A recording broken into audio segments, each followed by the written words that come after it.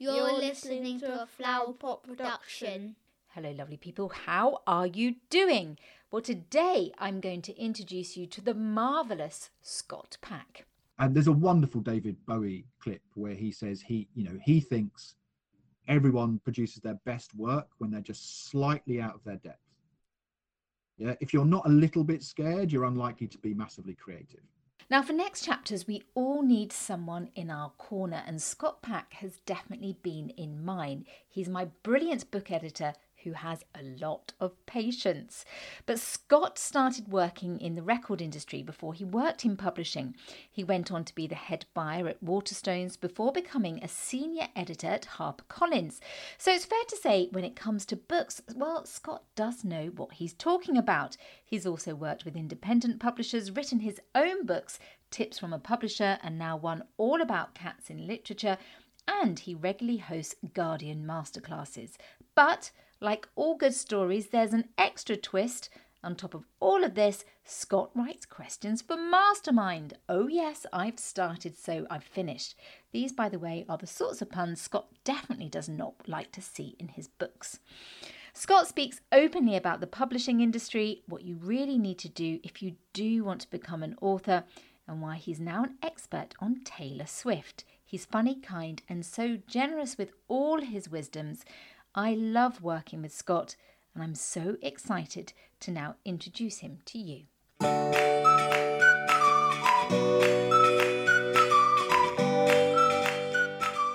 Hello and welcome to The Next Chapter by Ellie Barker. The idea behind this podcast is that as I start my next chapter from journalist to indie author, I speak with some incredible people who've already started their next chapter in the hope it might help you with your next chapter, or at the very least, you'll just enjoy the conversation. So here he is, Scott Pack. Scott Pack, welcome to The Next Chapter by Ellie Barker. I am delighted to have you with me. This is such a change because normally the shoe is on the other foot. Yes, shoes and feet. They are, that's a good analogy. It's lovely to be here. Thank you for asking me. Well, the thing is, Scott, my lovely listeners and also the lovely people who join my mailing list know about I call you my very lovely book editor, which to be fair, you are, but we have conversations where I can't always describe them exactly as lovely, although they are honest, and for this I thank you. Constructive criticism, I think, is the phrase. yeah, that's it. And yes, thick skin is another one that comes to mind, but it's good. So thank you. I'm so happy to share your story because you've helped me so much. So let's begin. So you grew up in Essex and you grew up on Canvey Island. That's true. There's a note of incredulity in your voice there. Yeah, do you know, I didn't realise that. I absolutely didn't realise that. So you say you had a working class upbringing, but you had parents who worked really hard and you just didn't want for anything. Yeah, my parents, like a lot of parents, so I grew up in the 70s and 80s, and it wasn't a great time, sort of economically and socially. I think there was an awful lot of problems in the country. Sort of sounds like I'm describing today, I suppose. Yeah, all sorts of things. I come from pretty working class stock. But as with a lot of people who I think were in the same position to me, their parents just worked bloody hard to make sure that their kids didn't go without. And so yeah, I was really well looked after, and just me and my sister. And yeah, it was the family they put family first, and that's what I think a lot of people with all sorts of backgrounds do.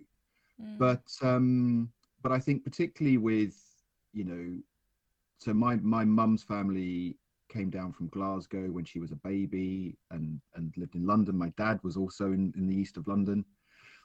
They both left school, I think, at probably 15 or so. Yeah, and they had me very young. So like I think my mum was probably like 21 when she had me, or something like that. They're maybe 22, 23, but they were pretty young family and just working really hard to make ends meet. But I wouldn't, looking back, because I know what jobs they did and what they did to make ends meet, I realized that it would have been really hard for them at various stages. But at the time, no idea about that whatsoever, because, there was food on the table and we lived in a nice house, and, I had a board games to play and whatever it might be. So that but I know now I'm older and have kids myself and know how the world works. I realise the sort of sacrifices they would have made to make sure that was the case. So I'm eternally grateful for that. And I had a nice childhood. Nothing remarkable happened. Nothing bad happened. I can't write a misery memoir based on my terrible childhood. It was all fine. It was all absolutely fine. Sounds idyllic. I'm sure many people listening will think the same. But what did they do for their job, Scott? So my dad worked in the print trade. And it's a really interesting time as well. I mean, looking back, so he was what they call a scanner operator, but he did all sorts of jobs in the print trade. And occasionally as a kid, he'd take me, he had to go into work on a Saturday to pick something up or something, and he'd take me in. And I just remember the whole place smelling of ink and just lots of weird things around. I have a distinct memory of walking through the shop floor and him saying, "Don't look at the walls," because of course all the men, because it was only men there, had put all the cut out page 3 models and stuck them on the wall. And I was like 6 or 7 or something. So of course the first thing I did is looked at the wall and like, boobies. So and my mum did various jobs. I remember her working for a youth centre, but she was what you'd call a homemaker, but I think did a few bits and pieces to make ends meet. So she worked for a youth centre, and then as we got older, so once we could look after ourselves a bit, and she did other jobs. She did as I remember, she was like regional manager for one of those companies that delivers like samples through your door, like if you ever get like a sample shampoo through your door or something like that. She used to do that.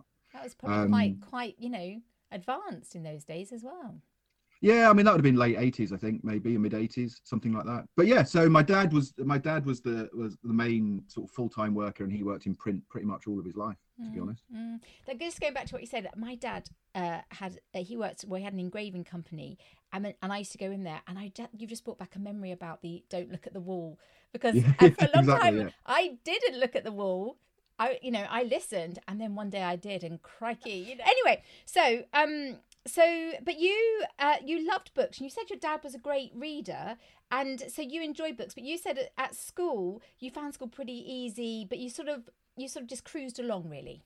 Yeah, I was one of those annoying students. So effectively, if you give me a book on anything, I'm fine. Yeah, but teachers, who are wonderful individuals in the main, they really like to teach. That's what they like to do. Whereas I'm quite a sort of, if you just give me the book, I'll go away and read the book, and then you can ask me any questions you want about the book and I'll answer them. And that was my approach to learning. But of course that doesn't necessarily go down well with teachers who have done their lesson plans, and I have complete sympathy with them now, of course. So yeah, I mean, I was pretty bright. I read a lot of books, but also I had a fairly pragmatic approach to learning. So I knew which subjects I wouldn't use. So clever. And I know what subjects I wasn't very good at. So I was really good at maths, really good at English. I even took a statistics O level, I think, because like, he's good at maths, get him to do another subject. But I wasn't great at science or languages, like foreign languages. So, and once I established that, I'm like, well, I'm not going to need them. No. So I just switched off, which really would have annoyed teachers, and I can completely understand why that was the case. So if I was interested in a subject and I knew it would be of use to me, I was generally really good at it. And if I wasn't, then I just didn't. I did whatever was required to get through, basically, because I just knew it wouldn't be. I'm not going to do chemistry when I leave school. So I'll just do what I need to pass and then clear off. But that was very clever, because there's so much pressure now, isn't there, on children that they have to be good at everything. And it's ridiculous to think that a child can be, or a teenager, all these teenagers can be amazing at every single subject. We just as parents have to accept, you're absolutely right. You might not be good at that, so it doesn't matter, because you're not going to use it when you leave school. I mean, I'm hoping with our kids, that's sort of what we've instilled in them. They're now in their 20s, so all of that's behind them. But I know at the time, just go, well, you're not good at this. Why? Don't worry about it. Do you want to be good at it? Not really. Okay.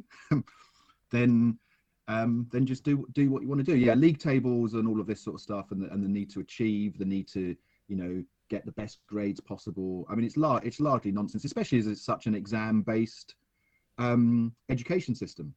Which again is nonsense, because you don't do exams in the workplace. No, you don't. I mean, I just wish in maths kids were taught how to run a bank account, how to balance their budget, how to manage their saving. savings, what credit, what's good credit, what's bad credit, how to manage credit. It shouldn't fall on Martin Lewis to teach everyone these things. I think, I'd more of that at school would be great. And just practical stuff, so foreign languages, we're still primarily offered French first at schools. And I understand why that is. Historically, closest country that speaks another language, historical ties, but it's of no use to you whatsoever, really, unless you want to do something in France. I would much rather, and also both my kids did French. I did French. Everyone I know did French to a certain point, and none of us can speak French. It's like, well, we spent years doing this. I would love there to be just international language classes where it's like, you know what, we're going to make you reasonably conversational in Spanish, French, Mandarin, Japanese, if you could leave secondary school able to, order a meal and be polite in Japanese, Cantonese, Italian, that would be far more useful, I think, than doing a French, a French GCSE. So the way the education system works is bonkers. And the classic point that I don't know if you've come across the point that the late Sir Ken Robinson made, which was our education system is designed to produce academics. It is. Our priority order is maths, sciences, English, and you gradually work your way down to the arts, which are secondary. It's arts and sports are secondary things, in the way the education, and the way we teach people is to make them academic. I'd love kids to leave school as well-rounded individuals who can speak a few words in various languages, understand the basic principles of science. And, we should be teaching kids about student debt in maths. We shouldn't necessarily be teaching them, spending 3 weeks, 10 weeks or whatever on trigonometry. Do a bit of trigonometry, but honestly, and every kid is, I'm never going to use that when I leave school. And you're right, I've never used it. No. Most people I know have never used it. And if you are going to use it, you're going to, this is the thing. If you're into it and you're going to use it, you'll know that when you're 12, 13, 14. So yeah, I get a bit frustrated with the education system. I think it's far too league table led and that we're not teaching kids the right things. I completely agree, Scott. The thing is, Scott, there are a few jobs going at the moment up top. So what, could this be another next chapter for you that we could see you, education secretary, go on. Well, I mean, up until this point, Ellie, I've been very fond of you, but you've now massively insulted me by suggesting that I have the qualities of a politician. Yes, I can see. So, but we need a new wave. We need a new wave, Scott, and you would be part of that new wave. Well, no, partly because I have although I seem like a nice chap, I have a deep down distrust of my fellow human beings, which I can prove by pointing out that there are still some people who think Boris Johnson should have come back in that world. So no, the Next Chapter podcast is taking a turn here of its own. This is brilliant. Politics is utterly ridiculous in this. I mean, utterly ridiculous in this country, and you can probably count the genuine individuals who are in it to make lives better for other people and not themselves on probably one or two hands. I mean, there are so few that I think are genuinely in it to do good. And the vast majority of them are in it to further their own causes. And yeah, God, awful! What a horrible bunch of people. I think a lot of people listening are thinking the same. But for now, before we do our little political next chapter spin-off, let me bring you back to this one. So, did you go to university? Am I going to insult you by saying that now? Asking you that question. No, it doesn't insult me by asking it, but no, I didn't. I left home when I was just turned 17, so I was working, and I decided to carry. I got a job pretty quickly, and I quite enjoyed earning money, and there wasn't really a subject that I was interested enough in. So having left home and having got a job and having got a salary, I mean, it surprised a lot of people. Because obviously, like academically, I was quite good, so everyone expected that I'd go to university and do something. But there wasn't really anything I wanted to do. I never ever wanted to do English literature because I actually think, for me personally, studying a book ruins a book. I really don't want to do that. The only subject I had a remote interest in is what was at the time called classical civilization, so Greek and Roman art and literature and stuff. But I can't do languages. And you can't do that at degree level unless you can learn and speak ancient Greek and Latin. And I just knew I was awful at that. So yeah, there were no subjects I was interested in. I'd already left home. I was already earning a wage, so I just carried on working. Basically. Is this when you went to work in the record shop in HMV? Eventually, I had a brief spell as a receptionist at a video editing facility in Soho. Wow. Which was really, really interesting because I was only like 18, and I was in Old Compton Street, and so I saw the whole of Soho, like everything. You know, opposite one of the most popular gay pubs in London, so wonderful stuff going on there. The back entrance to the place was where a lot of the sex workers took their clients, so there's all sorts of stuff going on there. Great food in the middle of Soho, all sorts of interesting things going. So this was Soho in the late 80s. And you know, famous people walking past all the time, and as it was a video editing suite, you know, we were doing pop videos and stuff, so you know, Paul McCartney would come in and Tina Turner would come in. Wow. You know, all this sort of stuff. So for a teenager, that was great fun. And then really oddly, and this is genuinely, it sounds ridiculous, it sounds utterly ridiculous, but it is true. I did that for about a year, and then a very small poetry publisher wanted me to do a collection of my poems, and so I left to take 3 months off to work on the poetry collection. So hang on, so you were writing poems at this stage? Yeah. I don't think looking back, I don't think they were great, but they weren't awful. And how did they find out about you then? So in those days, you would send your poems off to magazines, right. And you'd literally put 3 or 4 poems in an envelope, put a stamped self-addressed envelope in with your poems, and then send them off. And then 2, 3, 4, 5 months later, someone would reply going no or yes. And so I'd had, during my sort of late teens, I'd had a few things published. And so I think 1990, so I was 1920, I think. One of the magazines that had published me a few times said, look, I'm doing a little chapbook, just a little booklet. I'd love to do a collection of your poems.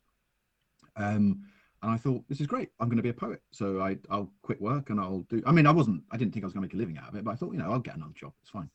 So I just took a few months off to work on the collection. And so, I was 20 years old and this collection came out. Wow, I think they only printed like 100 copies, and it was like small press stuff. It was great fun. I've still got a copy lying around, and occasionally I'm like my old friends at the time. I've still got your little collection of poems. It's gonna be worth a fortune. So yeah. Were you living at home? Were you living at home still? No. I had a flat with my girlfriend at the time. Wow. So I'd moved from Canvey Island to Chalkwell, which is on the other side of the Thames. And so basically, I grew up South East Essex, Southend, Westcliff, all that sort of stuff, and Canvey Island is off the coast there. I just I did that, and then once the poetry book was submitted, I then went to look for another job, and that's when I got a job. I did a bit of temping to pay the bills, and then HMV were opening a new shop in Southend-on-Sea, and I applied, went for an interview, got the job, but there was already a shop. So they were going to have 2 shops in Southend. There was already a shop, which was a concession in a big department store, and they said, right, we're going to put you in there until the new shop opens so you can get trained. So was in there, but the other shop got delayed, and I ended up being there so long that I was like the number 3 by the time the new shop opened. So the manager was like, he's not going, we're keeping him. So I stayed there. So you stayed there. And that was the start. So I was working in record shops from like 91, I think. Right. And you were there.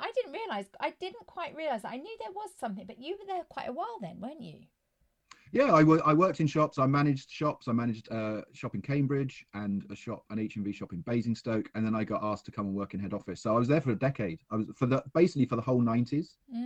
I was working in music retail and entertainment retail, I suppose, which is a fascinating time because that was like Stone Roses, grunge, Nirvana, REM became huge. Manchester, Second Summer of Love, Happy Mondays, all of that sort of stuff. Really interesting time for music, but at the same time it's when DVDs first came out, so there was this whole new technology people were getting excited about, and you now can't even get rid of at the charity shop. Really interesting time to work in music research. So I ended up being a head office buyer, and my last 2 or 3 years there I was head of buying for HMV Ireland, so I looked after all the stuff that we bought for the HMV stores in Ireland. So it was interesting head office retail, free tickets to gigs. Yeah, amazing. Radiohead, the whole Oasis versus Blur thing, that all happened while I was there.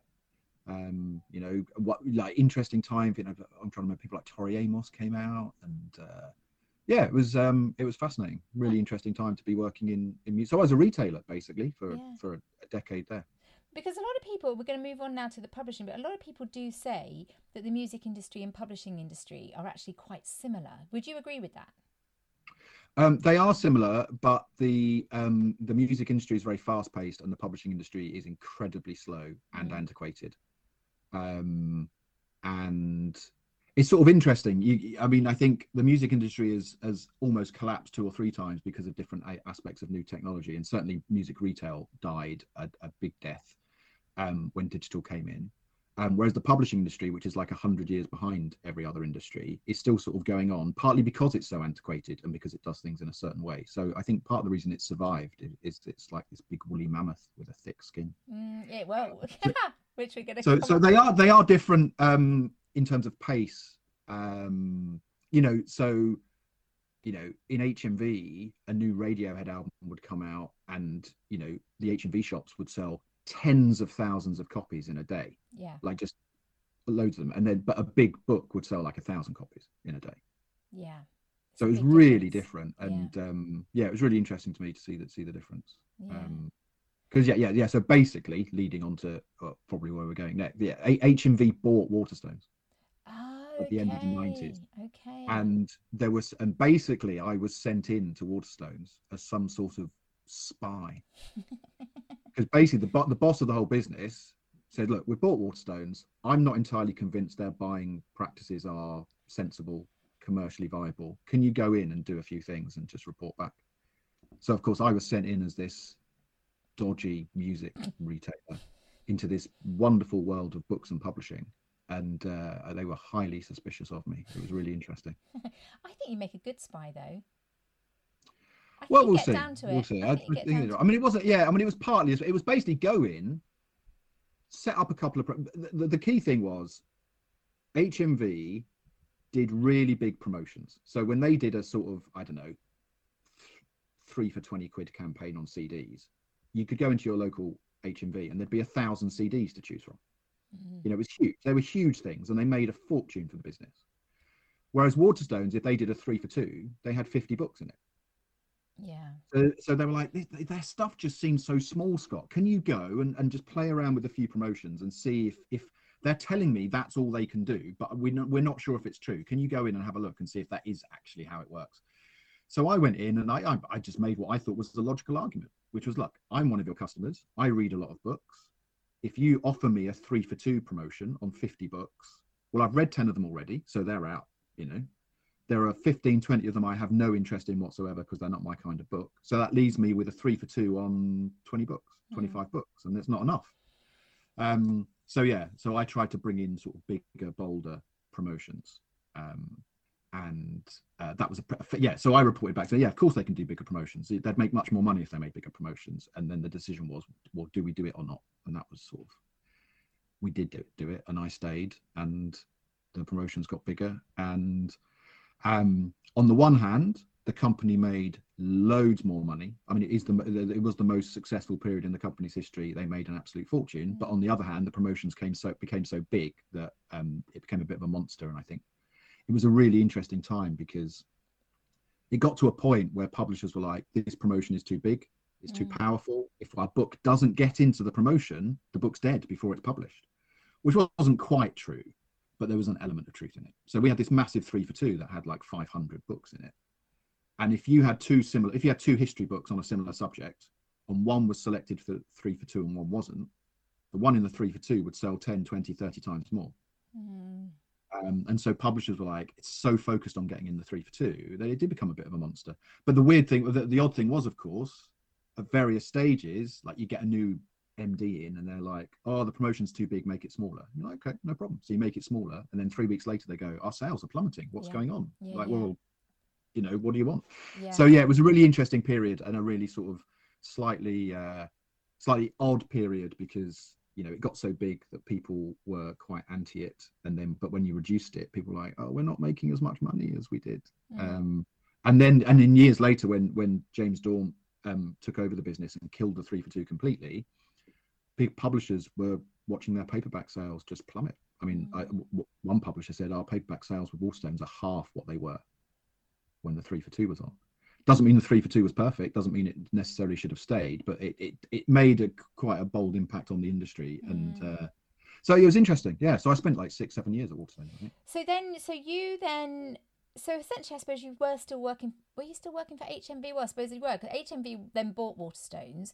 But buying books. So you were a buyer at HMV, and then you were buying books. I think you were about 6 years doing this, which I think is fascinating. And then, so how did that compare? Because again, listeners, I understand a little bit more, mainly listening to your podcast and things like that, which is how we met. But for those listeners don't understand, so when you walk into Waterstones, you see those books there on the table, and as I understand it, it's the publishers. Each publisher owns basically a slot, and the publishers can only have so many books out. So this is why there's such a blockage as such in the traditional world of publishing, because a bookshop only has so much room for so many books, and the publisher has only so many spaces. I don't know if I've explained that well or correctly. Well, I understand where you're coming from, but you are actually wrong. Oh, good. So no. Story of my life, talking to you, Scott Pack. Yes, direct and to the point. So, no, the way, I mean, it differs. I mean, it's done slightly differently now to how it was in my day, but generally speaking, where you're right is that bookshops have finite space. Yeah. So if you just take an average size bookshop and you think about their sort of A to Z sections, there are certain books they have to stock. Yeah, you've got to stock Catcher in the Rye. You need to stock the books of Margaret Atwood, Annie Proulx, whoever it might be. So, depending on the size of the shop, you need to stock certain authors and certain books. Now that will fill up 2/3 of your shop easily, just by having the stuff you just need to have to be considered a half decent bookshop. Then you've got loads of new stuff being published. And what the head office buyers tend to do in any book retailer is decide, well, which of these new books do we need to really get behind? So which of these books do we need to have on a table at the front of the shop? And the honest answer is, actually, you don't need many of them. You do need the new Lee Child, you do need the new Ali Smith, because there's going to be, what books are coming out where people will be in our shops in the first week of publication wanting those books. So any authors in any genre that you can think of, they need to be there. Because if you wander into your local Waterstones and there's a new Marion Keyes book out and they don't have the Marion Keyes book, you'll be like, well, what's going on? That's a bit rubbish. So so there's certain books where their hands are tied. They've got to stock them. And, it's a fairly simple process. What did the last Marion Keyes book sell in hardback? So we'll buy a similar amount and we'll put it out there. And if it sells better, that's great. It's not going to sell massively less. So that's one side of it. So you've got all the books you have to stock because you're a bookshop. Then you've got the new books by people and authors that your customers are going to want. And that will differ a bit from retailer to retailer. So there'll be books that a WH Smith customer expects to find, they don't necessarily expect to find in Waterstones, for example. There's a little bit of that. And then you've got books that you don't know for sure are going to sell, but you're pretty confident are going to sell. So maybe it's a celebrity biography, or it's a history book on a particular topic that's relevant. Okay. And then you've not really got a huge amount of space left. And that's where you curate your list. So everything else is sort of decided for you, if you're honest. And the rest of what you stock is a curated list. You sit there and go, I'm the fiction buyer at Waterstones. I've read these 5 debut novels. I think these 3 are great. I want to give these 3 some space. You don't think about who the publishers are.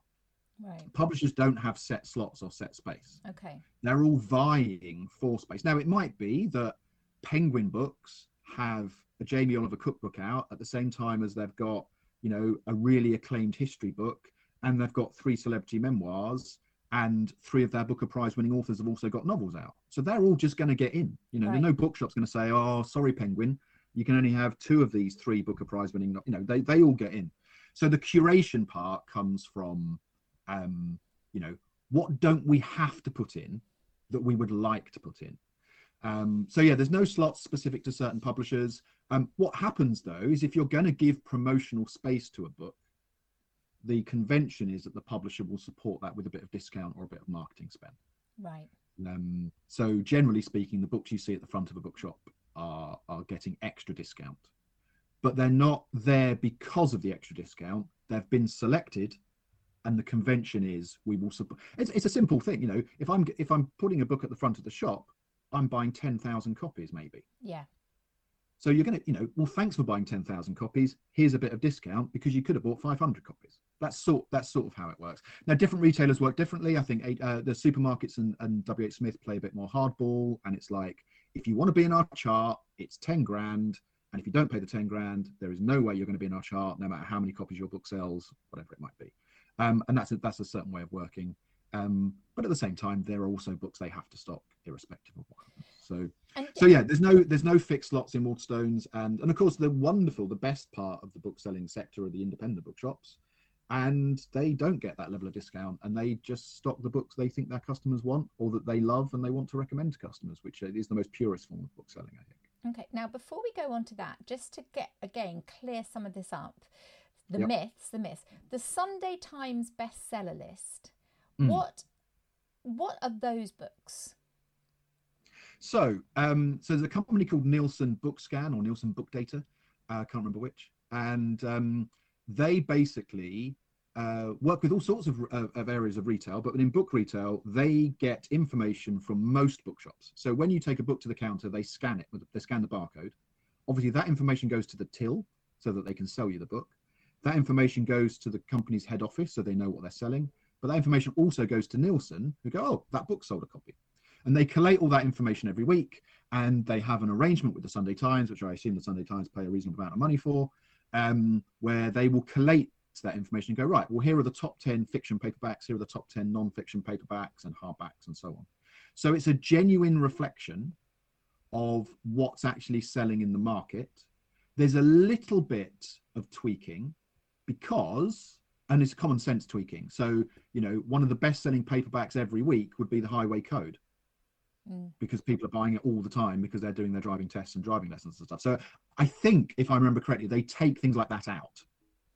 And then certain times of the year, there are certain, like the plumber's manual or something will be absolutely huge. And it's like, well, that's not necessarily relevant to the Sunday Times customers. But generally speaking, it's a really pure list.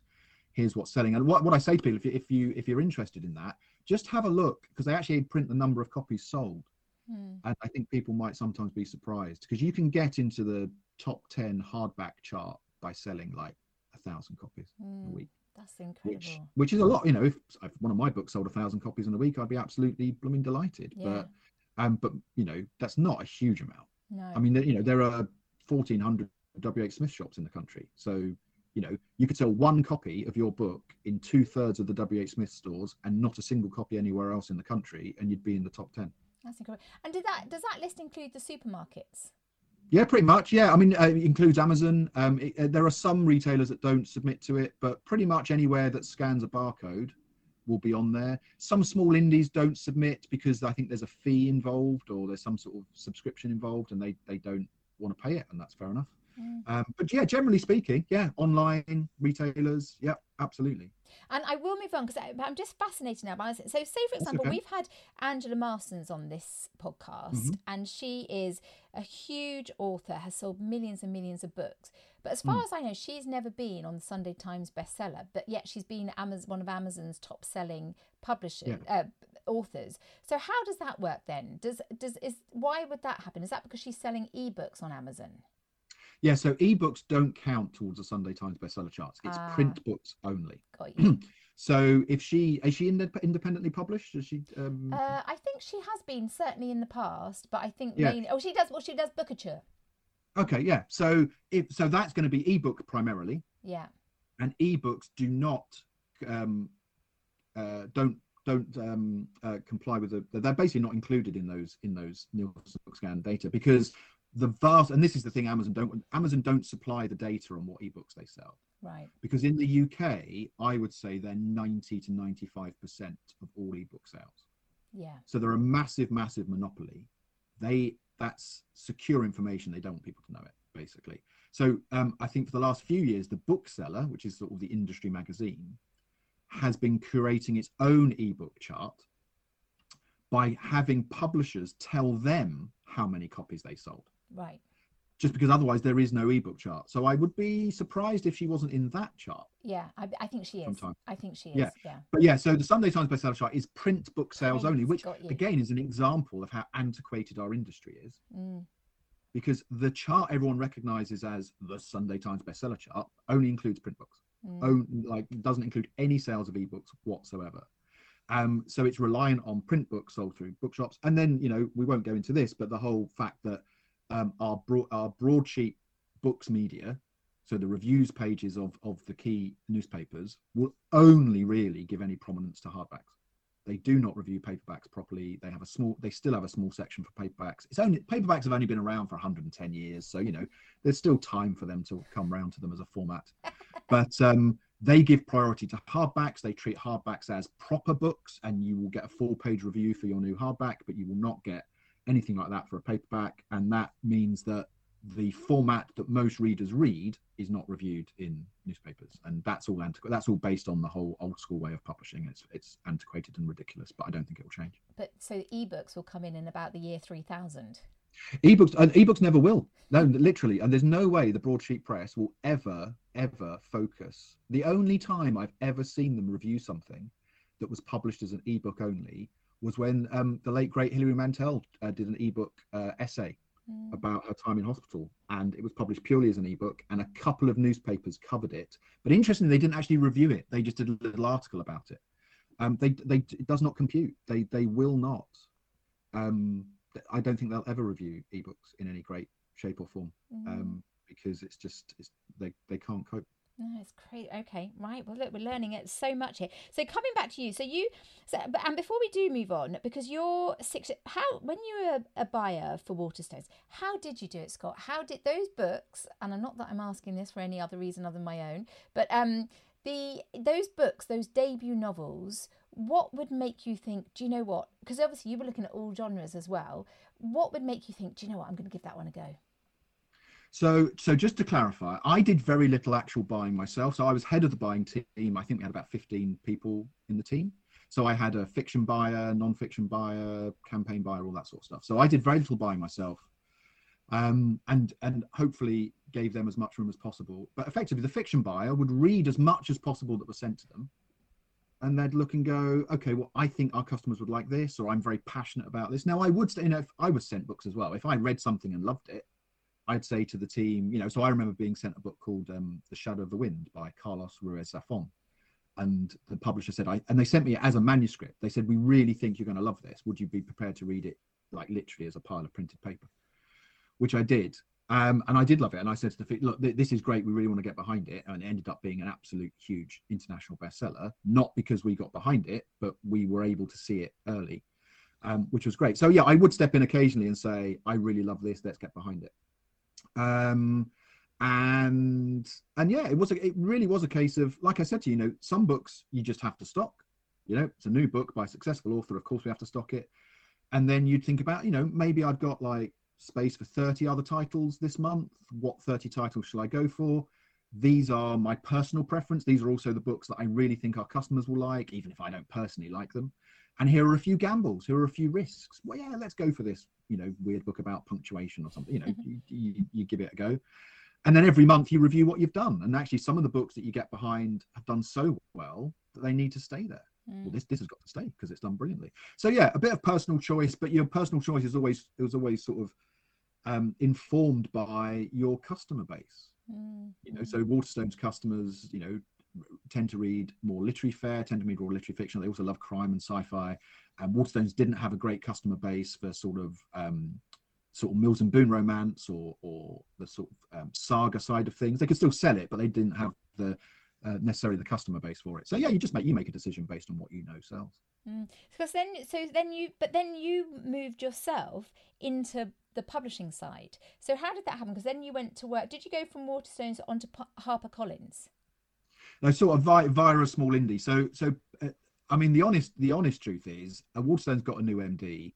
He wanted to do a bunch of things that I just didn't think would work, and he actually came up with like the most ridiculous buying system. He said, I want to buy books in a very different way, and it was ridiculous. I was like, this is never going to work, and you need me to head it up, and I can't head it up because I don't believe for a second it's going to work. So I just left, basically. But I left in the knowledge that, you know, I'd had quite a high profile job in book retail for a while, and there was a chance that a few publishers would be interested. So I actually got an offer from a small indie called the Friday Project. They wanted to make me a director. I thought that was quite interesting. They were doing some really interesting things. They were basically taking internet content and turning it into books, so blogs into books and all sorts of things.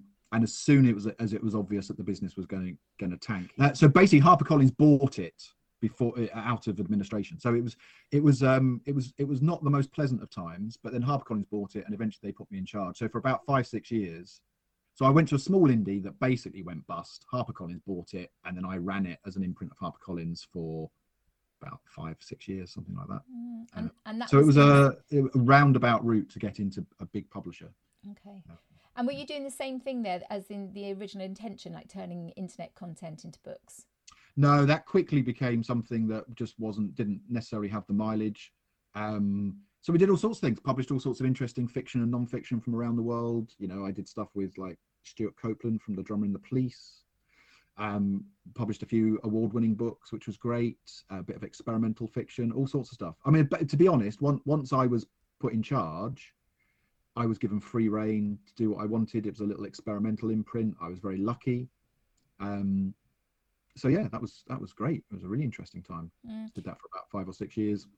Worked with lots of great authors who I'm still in touch with. Yeah, absolutely loved it. It was interesting. Well, I loved working with the book. I didn't like commuting into London. I got a bit fed up and the corporate structure was not really for me. You know, when you have to go to a meeting about a meeting, I think we've reached a point where, you know, maybe things need to change. I can see you not enjoying that, Scott. And where were you living at this stage? Because presumably, had you met your lovely wife by now? Because now you live in Windsor, which I know very well.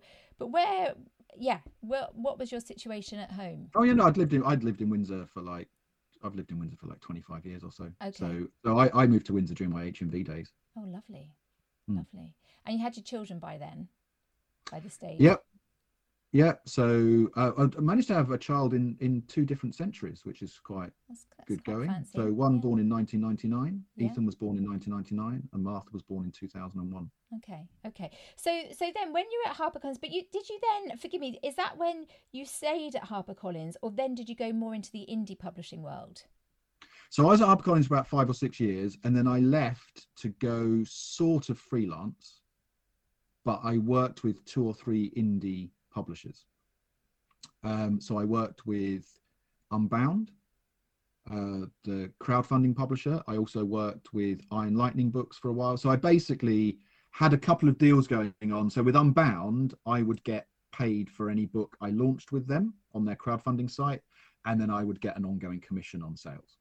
So I wasn't a salaried individual. And then with Iron Lightning, I was on a small retainer, but then also a commission on sales. So it was like, you know, why don't I do the acquiring that I do, but without having to be in the office 5 days a week, and, you know, can explore that. So yeah, so, you know, I don't actively acquire for either of those publishers now, but I had great fun doing it. And of course, I'm still getting a commission on the books. That's amazing. And some really great books published there, I think. You know, I was the first person to publish Brian Bilston, the internet poet, who's now huge and doing lots of other things elsewhere. You know, I published, you know, a couple of wonderful New Zealand and Australian authors, award-winning authors over there. So yeah, you know, things are ticking over quite nicely, so that's good. Oh, that's amazing. And did you were you editing by this stage? Were you book editing? So throughout my publishing career, I've edited a lot of the books I've acquired. So when I decided to go freelance, one of the things I chose to do was freelance editing. So make myself available to authors to edit. And so I really started doing that properly like sort of 6-7 years ago. When I left HarperCollins, it was one of the things I did. When I went freelance, I wasn't sure whether I'd be able to do it or not. Would I be able to pay the bills? So the fact that I was working with Unbound and Iron Lightning was actually quite useful, because there was sort of a residual amount of money coming in. And then gradually the editing took more and more time. And so now I basically pay the bills by doing freelance editing, and everything else I do is sort of extra. Okay. Well, we are moving into that now, but just before we go, I'm going to just ask you another question, because again, just for those listening, because obviously because my next chapter is booked, so when I speak with people, it's a bit like, because I also work in the TV industry, it's hard sometimes, you just don't understand how the industry works, even though people are buying books every day. So with the book situation, and it is still the case now, there's kind of like 5 major publishers, would you say? Is it, they call them the big 5? I don't know if they are still 5. And then, but then then more and more we're seeing independent publishers, which again, I see it in television, in the fact that it used to be ITV, BBC, Channel 4. Now you've got a lot of what we see on TV. It might even be on ITV, but it's made by an independent, and ITV have bought it. So it's all changing. So within the publishing world, you're seeing more and more of these independent, like Boldwood or like Joffy Books, these kind, which people listen to this probably don't know the names of these books, because you don't, like you say, you don't look at the name of the publisher, you look at the book or the author. Of course, but how important do you think those independent publishers are at the moment in the publishing world, compared with the big ones that we all know? So, I mean, the independent side of all of the book world is incredibly important and vibrant. So independent book selling is vital. Independent publishing is great. I mean, you look at someone like Fitzcarraldo Editions, who seemingly publish, very literary, serious content, or sometimes quite obscure content, international writers.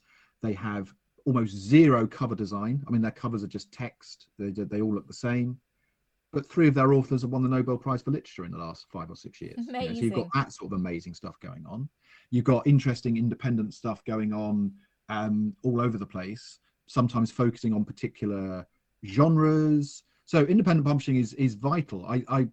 It's really hard to make any money out of it, and they're working with a handicap, because if you look at, in the next couple of weeks, you're going to see loads and loads of Sunday supplements doing what are the best books for Christmas, and all 90% of those will be big publishers.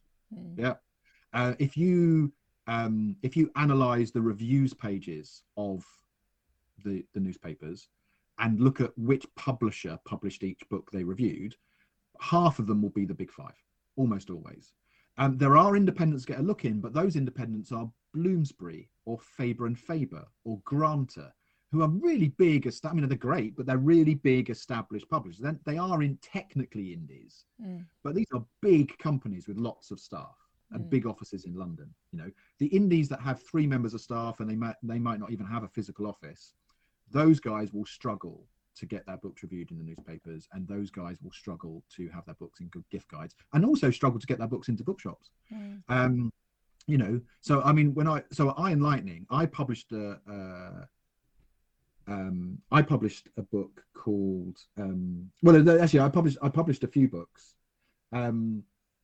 where that were massive award winners in Australia and New Zealand and around the world. And I thought, these are bound to get, I hope they would get review coverage in the UK. And they just didn't. So a good example, so there's a book called An Isolated Incident by Emily Maguire. And in Australia, it was shortlisted for the Miles Franklin Prize, which is their Booker Prize. Okay. Yeah, so that's a big literary award. It was also shortlisted for the Ned Kelly Prize, which is their Crime Daggers Award. And that's their big crime award. And it was also shortlisted for the Stella Prize, which is their women's prize for fiction. So if a book in the UK had been shortlisted for the Booker, the Women's Prize for Fiction, and the Daggers Awards, then without question, that book will have been covered in every newspaper in the country. It's like, this is a really important book. We've got to cover it. Not a single newspaper in the UK even looked at it. So we went to them saying, look, this has been shortlisted for every single major award in Australia. And it's a great book, and it's a crime novel that focuses on crime from a feminist viewpoint. It's got loads of stuff going for it. It's very now. No one, because we were a small, tiny publisher. Yeah. Like, well, we haven't got room for it, and that sort of thing. So that would always annoy me, because it's like, look, this book has the credentials. 100%. There's no reason for you not to review this, apart from the fact that you just haven't got around to looking at it, and they just didn't get around to looking at it.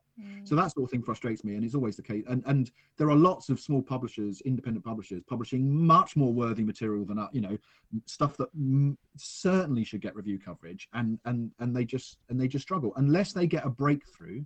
So Fitzcarraldo editions will almost certainly get reviewed in the broadsheets because they've had 3 authors win the Nobel Prize. But when they started, they struggled. Is it a snobbery? I think it's partly literary editors get so much stuff sent their way that they are, I think, automatic. They've got to whittle it down somehow. And part of how they whittle it down is they deal with the people they trust. Also, a bit like bookshops, there are certain books they have to review every week. If Ian McEwan's got a new book out, they have to review it. Their readers expect them to review it. And so a big chunk of their review space is taken up by stuff they have to review. What I find frustrating is that I don't think enough of them go out of their way to say, look, we've got 1 or 2 review slots every week for something a bit different. Let's look at the tiny indies. Let's see what they're doing. Let's champion something great. So I've not found it's been a long time since I've felt that broadsheet newspapers have sort of championed something. Wouldn't it be amazing if, like a small indie, if a reviewer for the Times championed something that no one else had championed, that no one else, for me, journalistically, that's interesting. Yeah. But it doesn't happen. I think, it's lack of space, and the review page. The other thing is, of course, literary editors will tell you we have less space now than we used to. So it's much harder. Now, I'd say, well, maybe you'd have more space if you were reviewing more interesting things. It's a bit unfair of me, but, it's like, do something different and interesting, and maybe you'll have the space. But then that's why bloggers have such influence now. And that's why, podcasters and TikTokers are having more, one interesting TikTok video will have more impact than any book review in a newspaper because they're approaching interesting things. They're doing things in an interesting way. The gap is there, isn't it? And people are making the most of it, but there's certainly more to be done. So then moving on. So the thing is, what you're saying is, Scott, I really should listen to you when you do my book edits, because you kind of do know what you're talking about. So I will listen a little bit more. I do listen, but I'll listen even more. You're a very good author. You take the criticism very well, and you're curious about why something isn't working, and we have good chats about it. So no, you're well done. You're a very well behaved author. Wow, I'll take that. Blimey, I've got to carry on with the podcast. Normally I'd stop now in a bit of shock. But so going on. So now look, this next chapter of yours is slightly tricky because it's so fascinating, and I'm conscious of time, but I think we're going to do it in 3 parts. 3 parts to this second chapter. That I'm not very good. I'm not like you with your statistics earlier on. So you left again as such the publishing world, and you work as a book editor. You helping emerging writers. I love that. But you also had your own book. You wrote your own book, Tips of a Publisher, which we'll talk about. But then also on top of that, you've written another book, Literary Cats. And then here's the twist in the tale, like all good fiction stories have. Not only that, and this is just fascinates me, you write the questions for Mastermind. Brilliant. Yeah, there's quite a lot to get in there. Yeah. So essentially, after several years in publishing, I got a bit bored with the treadmill. So every book, you go through the same process with every book, but then you've got to try and get it out there, and you bother people, will you review it? Will you mention it? Can I get a quote? And I just got fed up with that. And I thought, you know what? And also, even though I was only working part-time in publishing, you have to check your emails every day. You have to get back to an author straight away. And that's perfectly reasonable. I just got fed up with it. I was like, you know what? I can get enough work from editing. I don't need to go through the hustle and grind of daily publishing. So I very gladly stepped away, and it's probably one of the best decisions I made. I had a great time while I was doing it, but now, so I pay the bills by editing people's books. People come to me direct, or there's a website called Readsy where people can contact me.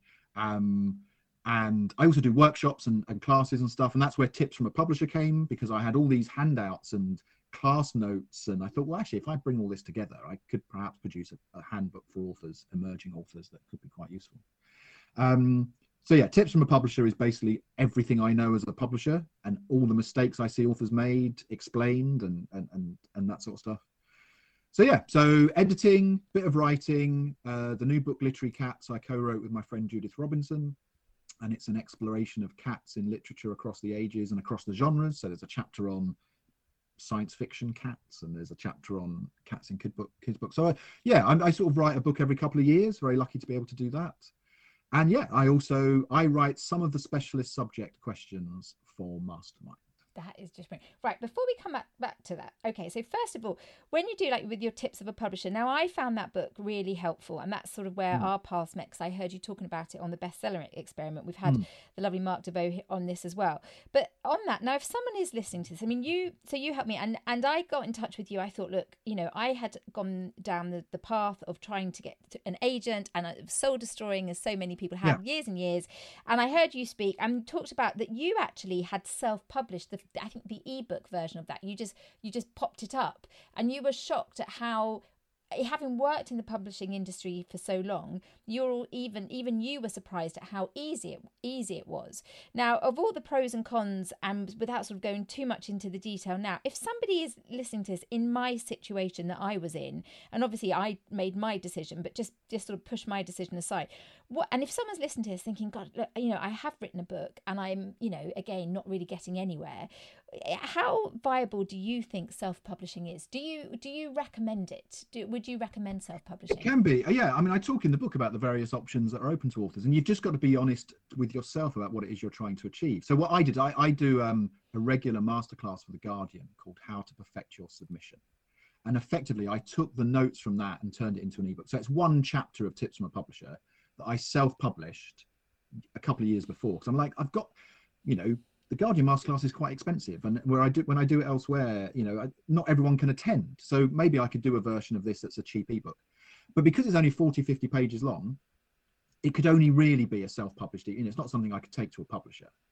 So I self-published an ebook. It was indeed very easy to do. But yeah, it's viable as long as you're realistic about what you can achieve.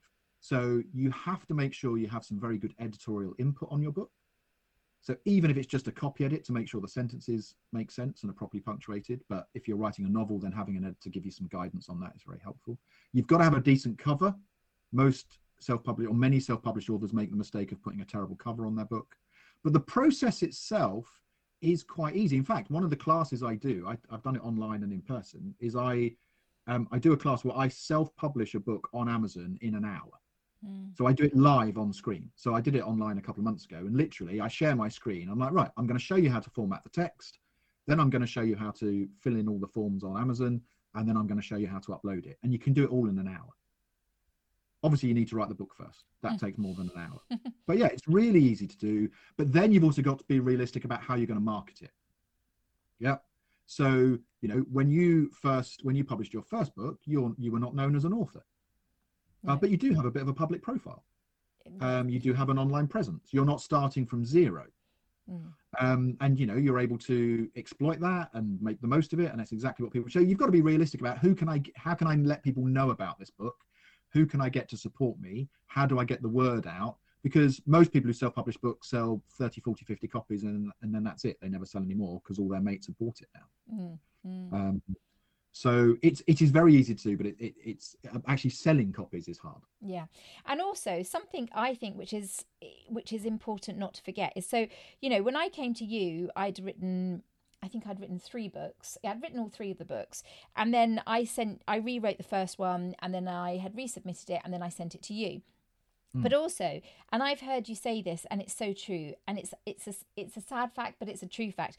When you write the end and you've written that first, how many people say you want to write a book, and then you actually do it? And like, I was exactly the same. I wrote the end, and I was like, yay, this is it. I'm an author now, and I'm going to get published. And that's me on that Sunday Times bestseller. Of course it is. But not only, and of course I'm going to get an agent, but as you know, when you write your first 100,000 words or 80,000 words, it's just, would you say it's not even a quarter ready, is it? Would you say? No, I mean, it's very rare for an author to get to the end of a first draft and have something that's close to being ready. Yeah. Most authors require lots of rewrites and lots of editing to get to a point, and even established authors. Yeah. I was on a train journey with the award-winning author John McGregor once, and we were chatting away, and he said that actually several of his early drafts are meaningless to anyone else. I can't even share them with people because they just don't make any sense. It's the editing process for him that turns his words into something that's a meaningful book. Everyone's different. I think often what's the case, and I'd argue maybe sometimes the case with perhaps with you with your first book, is that you're so wrapped up in the book and you're like, I've done it, that actually you what you need is some distance to work out, well, what's actually wrong with it before I have finished it. But I need to know what's wrong with it, and I need distance and sometimes a second opinion to work out what's wrong with it, or are there aspects of it that don't quite work, because you're not expected to get it right first time. You don't take a driving test without ever having driving lessons. You don't run a marathon without, well, at least unless you're an idiot, you don't run a marathon until you've done some training, a bunch of training runs. So for me, the first draft is a training. All right, okay, so I've told the story. There is a version of the story that exists. It's probably not the best version I can do. So now I'm going to go back through and I'm going to try and do a better version, and then a better version, and you gradually do it. For some people it's 3 or 4 drafts. For some people it's 20 drafts. You never know. And some people it's 2/3 of my book are great, and I'm just going to have to work on this other bit, which I can't quite get right yet.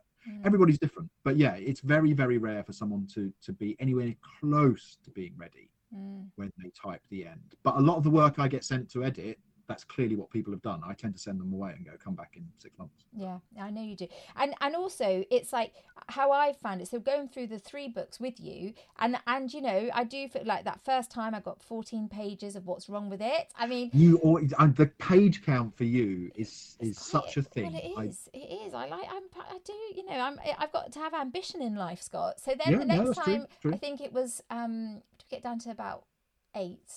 And then last time was 5, and I even got this is a great scene. But the whole point is, joking aside, and now this book that I'm doing, my 4th one, I feel is different. But what the whole point of it is rather than keep sending those books off to agents and those first couple of drafts and not getting anywhere, I'd like to think I've learnt from you. So I look at these books and everything I'm doing now, almost it's like an apprenticeship. So that even with the self-publishing, that you're learning about marketing, and so it's just all, you just have to keep going, I think, don't you, to find, and eventually they'll find where they should be. And maybe I know self-published authors who are doing so well, but again, it's the same thing, is they've just got better and better at being better authors and better marketers. It's the same as anything, isn't it? It's a long time to get to the levels of somebody like Marianne Keyes, say. Oh yeah, absolutely. And she'll be the first to admit that she's had lots of help on the way, and her editors have helped her, and she'll have made mistakes. She's a great person. If your listeners don't follow her on social media, she's a wonderful person to follow on social media, and really supportive of fellow writers as well. So yeah, it's about learning the craft, which sounds a bit poncy, but it's about, your 5th book is probably going to be better than your 1st book because you've written so many books by then. And also just accepting that you become a better writer by writing more, and it may not be that your first manuscript ever sees the light of day. But that doesn't mean it's a failure. It doesn't mean it hasn't worked. That first manuscript is what means you can write your 5th manuscript. You can't get to the point where you are without having done those things. Now, maybe your first manuscript does get published, and that's absolutely wonderful. But for an awful lot of writers, it's their 3rd, 4th, or 5th manuscript that actually is the one that works, the one that gets published. And although that can be a little bit, oh God, that's quite soul destroying. I've got to spend the next 6 years writing books before but it just depends. Everyone's different. And also timing and luck plays a really big part of it. Your first book may be great, but it just doesn't catch. You don't find an agent, you don't find a publisher, you self-publish it does okay, but nothing special.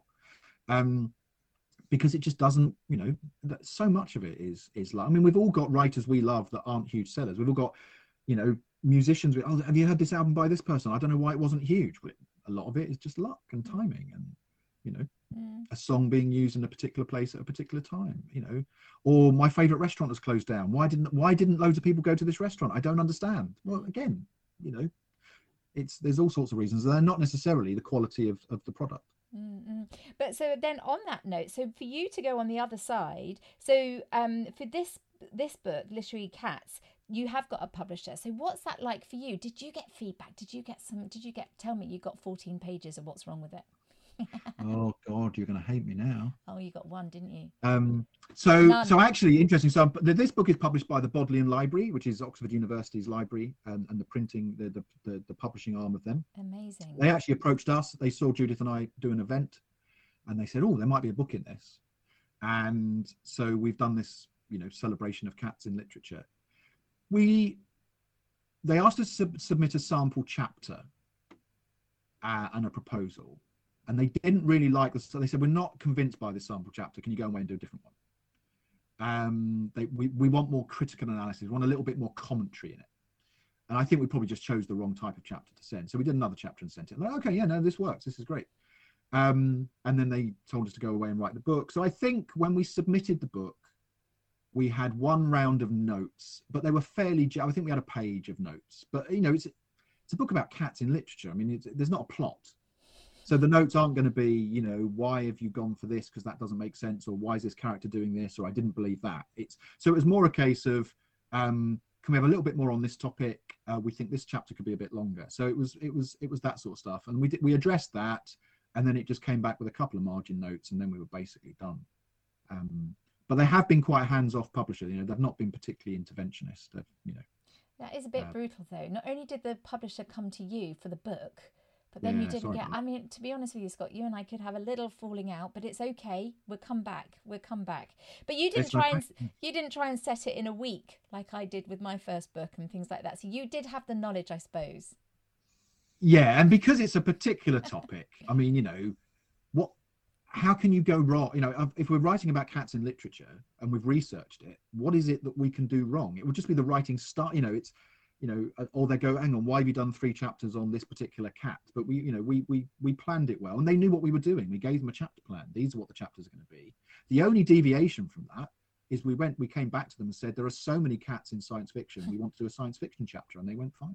Brilliant. How fascinating. Did you enjoy doing it? Yeah, I enjoyed the reading and the research, and I put together it was nice co-writing. I didn't know how good that would be, but Judith was a delight to work with, so we enjoyed that.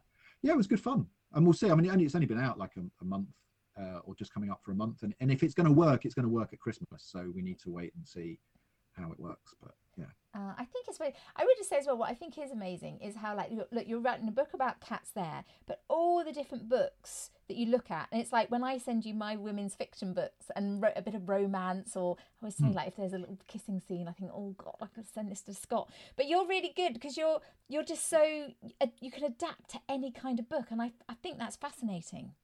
It's very kind of you to say so. I mean, basically it's about storytelling, isn't it? You can have, as much kissing as you want in your books. I'll be fine with that, as long as it makes sense. As long as I believe the characters would actually kiss. Yeah. And my job as an editor is to go, this is a lovely scene. I just didn't believe that this character fell in love with that character. And here's how you could address that. Yeah.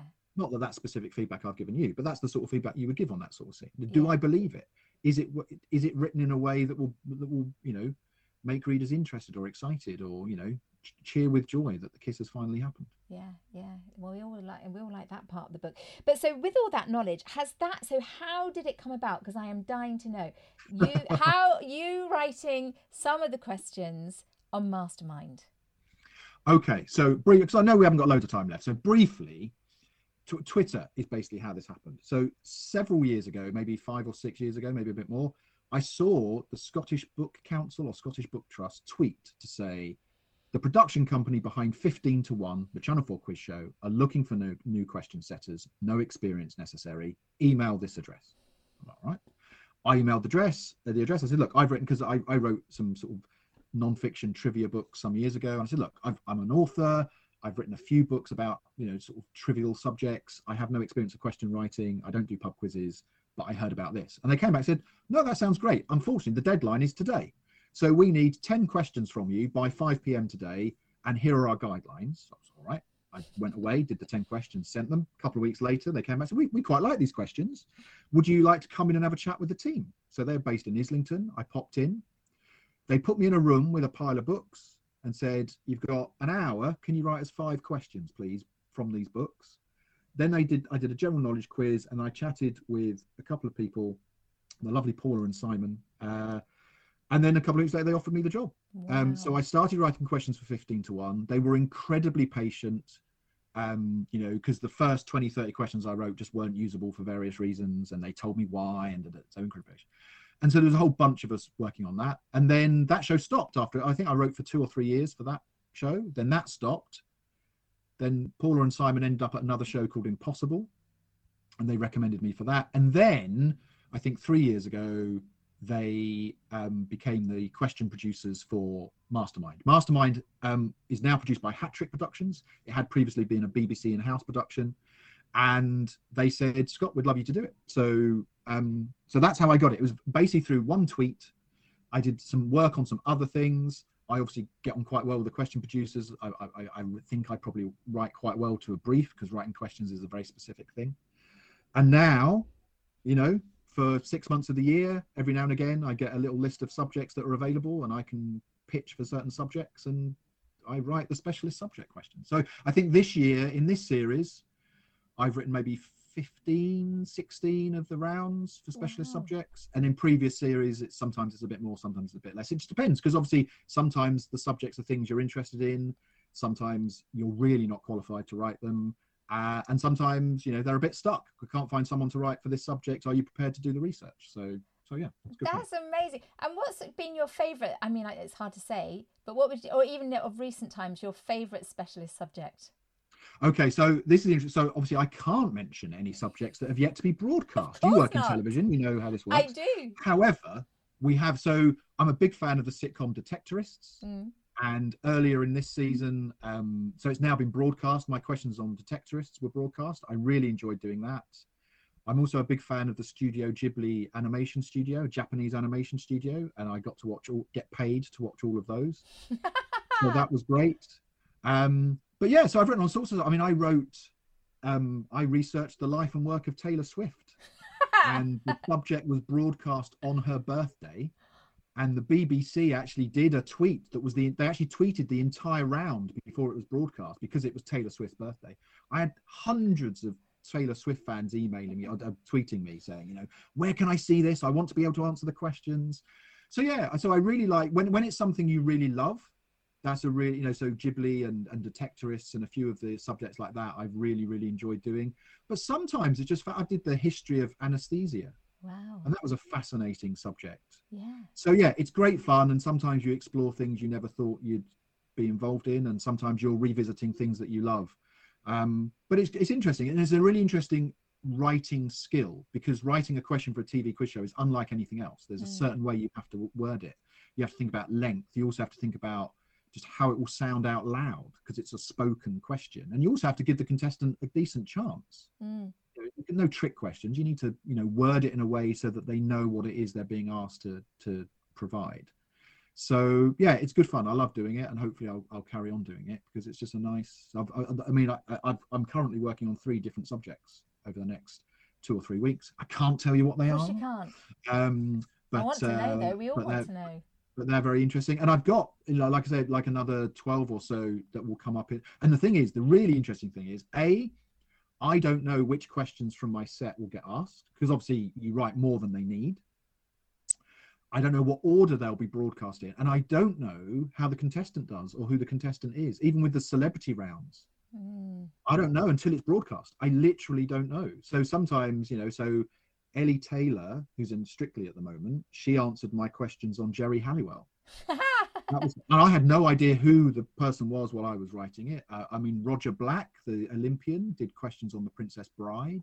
What? Did he? Wow. Yeah. And the best one, because someone actually tweeted about this. So there was a tweet.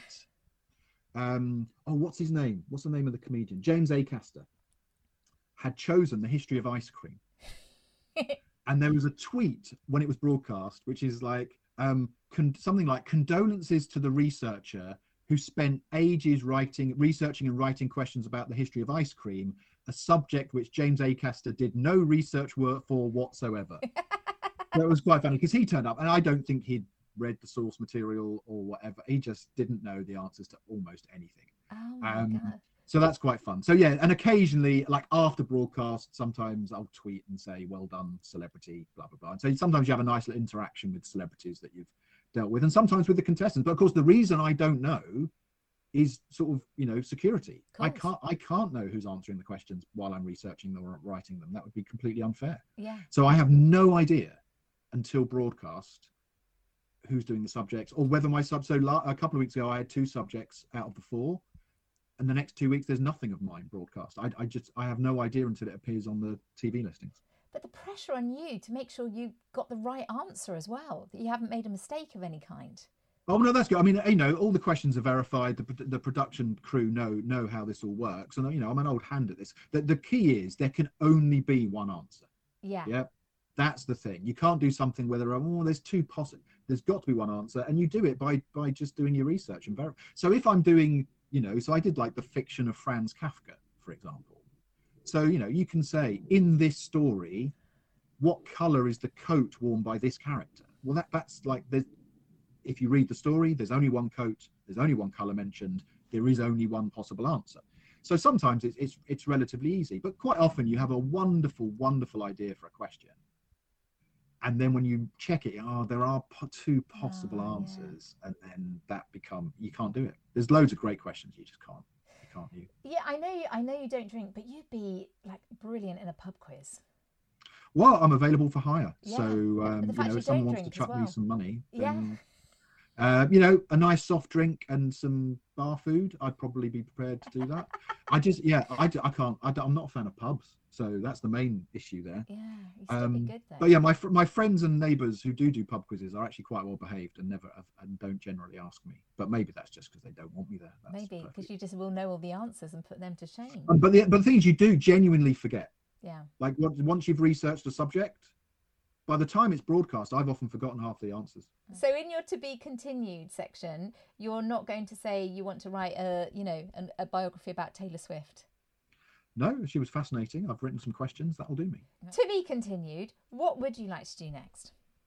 I mean, the honest answer is as little as humanly possible.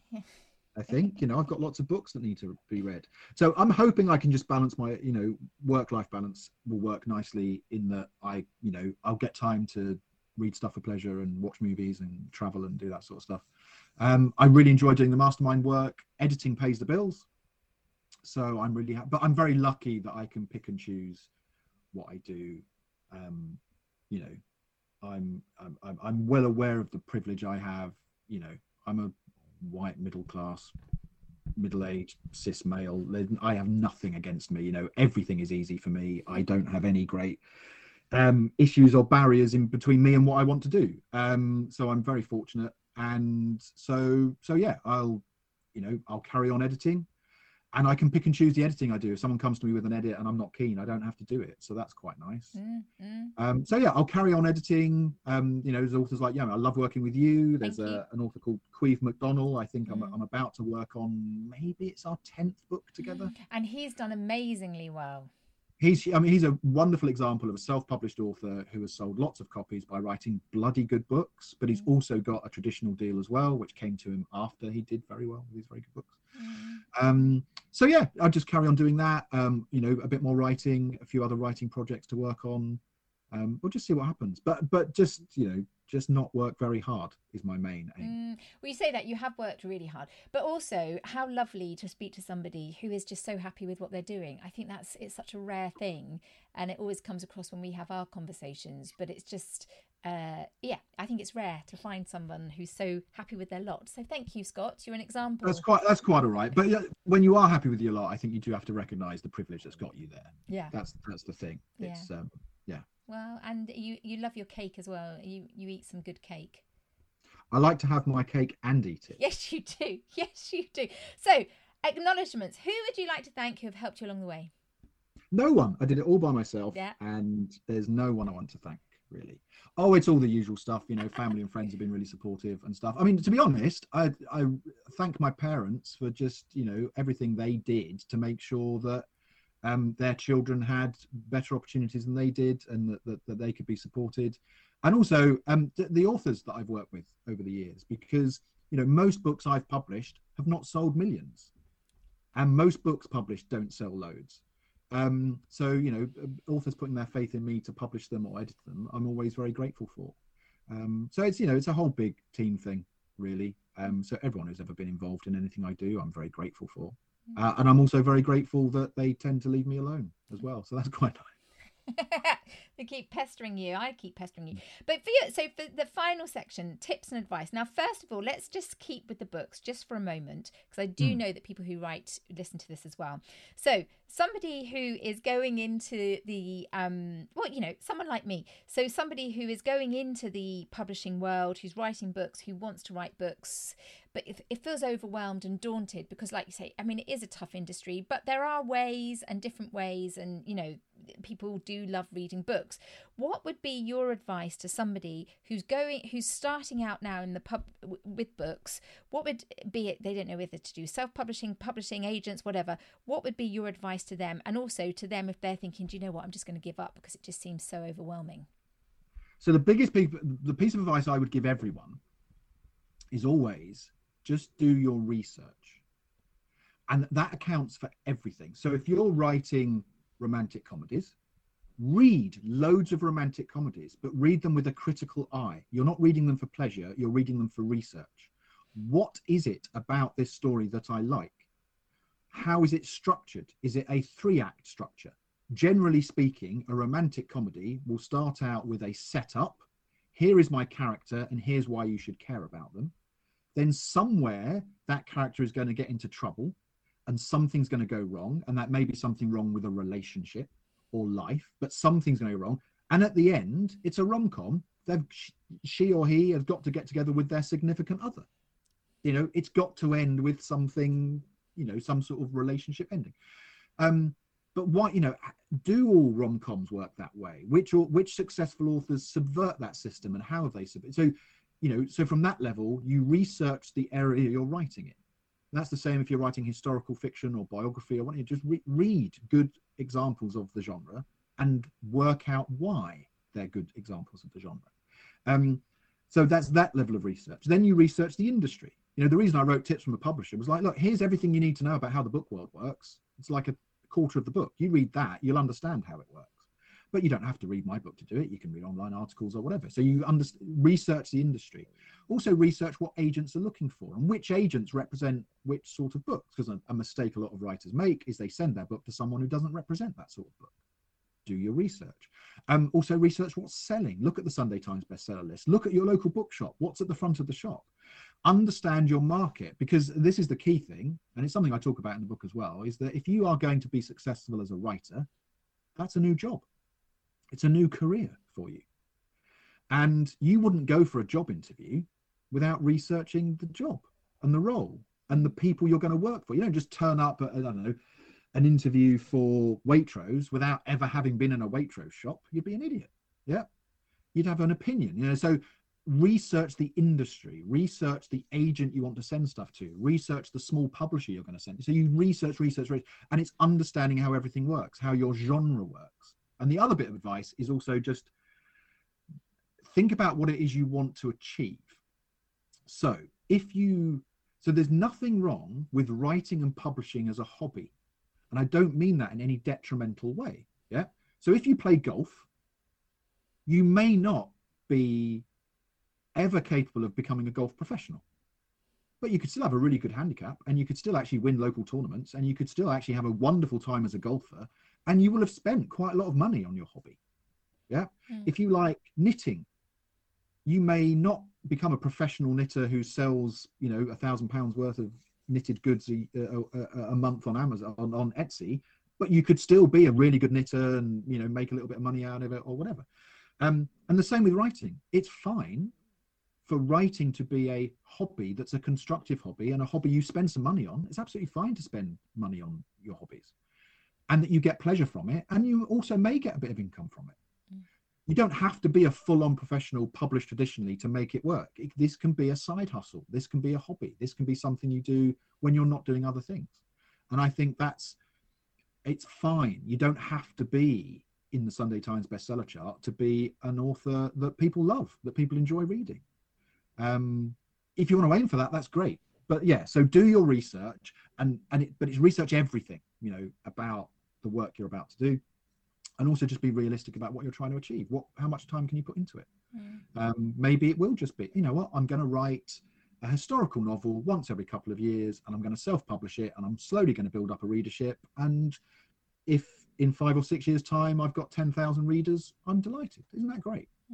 Or it might be, I really, really want to be a full-time writer, and I'm only going to do that if I go to the traditional route. That's also great, as long as you understand what you're doing. And presumably you've seen so many different authors that if they'd got to a point, they've all been through, most of them have been through some kind of a struggle, or being told, like you said, like with Queeve and that this isn't great, and then he goes back and does it again. But the key is don't give up, but also just keep learning and keep going with it as well, isn't it? Because you've and there's always that, how do I know if actually I'm rubbish? Am I getting rejected because I'm just no good, or am I getting rejected just because it's not right for this person or whatever? And I think that's always hard to do, and that's sometimes, if you've got the budget, that's when you can go to a professional and say, look, could you read this and just tell me where I'm going wrong?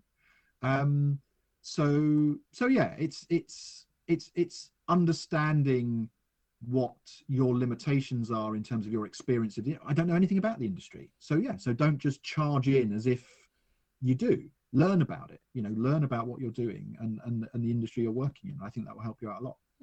And just very, very finally then, as somebody who's gone from record shops to you're working in the Soho as a receptionist, to books, to publishing, to Mastermind questions, 15 to 1 on the way, what would you say to somebody who is listening to this and is like, do you know what, look, I'm listening to Scott and he's done so many different things and I'm still doing the same thing, and I really, as a job, and I really am not enjoying myself, and I love the sound, look, he's very happy with his lot and I want to be like that, and I don't know what I want to do, but I know I want to do something else. What would you say to that person?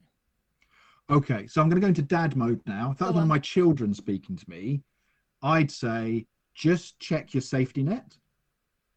So think about what it is you want to do and what restrictions there may be. And these days, of course, we've got a cost of living crisis. It would be very hard to change career if you didn't have some sort of backup. So there's that side of it. But I would always say, and there's a wonderful David Bowie clip where he says he thinks everyone produces their best work when they're just slightly out of their depth. If you're not a little bit scared, you're unlikely to be massively creative. You don't want to go totally out of your depth, but also you don't want to play it safe. So if there's nothing wrong with being scared, and safe and comfortable isn't massively creative. You're unlikely to write your best work when everything's absolutely fine. You're probably going to write your best work when you've got a deadline looming, or you're feeling a bit uncomfortable about something, or you're gonna write your best love song when you've just split up with your partner. That sort of stuff. That's fine. So it doesn't. On one side, just think about what your safety net is. What's your day job? What is there something you can go back to? Can you leave what you're doing and go and try something else? And if it doesn't work, but sometimes you just have to go, sod it, I'm just going to do it. And if it doesn't work, it doesn't work. I'll work something else out. Depends on your level of responsibilities, but being uncomfortable is good. It's a good thing. If you're only going to make the leap if it's incredibly safe, then fine, but it's unlikely to be particularly interesting or exciting. So don't be afraid of being afraid. But also I'm a dad, so it's like, have a safety net if you can. Well, that is amazing advice. Now I know when I feel uncomfortable when those pages come back. See, I'm going to take it. I'm going to say, look, Scott with his dad mode on. This is what we should all be doing. I could talk to you all day about books, Taylor Swift, Kate. Thank you so much, Scott Pack, for being such an amazing guest on The Next Chapter. Thank you for asking me. So there you are. What did you think of that? I learned so much from that about the publishing industry. I hope you found it interesting too. And I love that. There's nothing wrong with being scared. I remember that the next time I'm waiting for Scott's book report. So to find out more about Scott Pack and his latest book, Literary Cats, you can find him on Twitter, and also the links are in the show notes. To keep up to date with me and my work, and I'd love to hear from you, you can find me at elliebarkerwrites.com. If you could rate and review this episode and even subscribe, well, that would make my day and may just help someone with their next chapter. I'll be back next week, but in the meantime, remember, there's nothing wrong with being scared. I think you can do it, and Scott does too. Speak soon.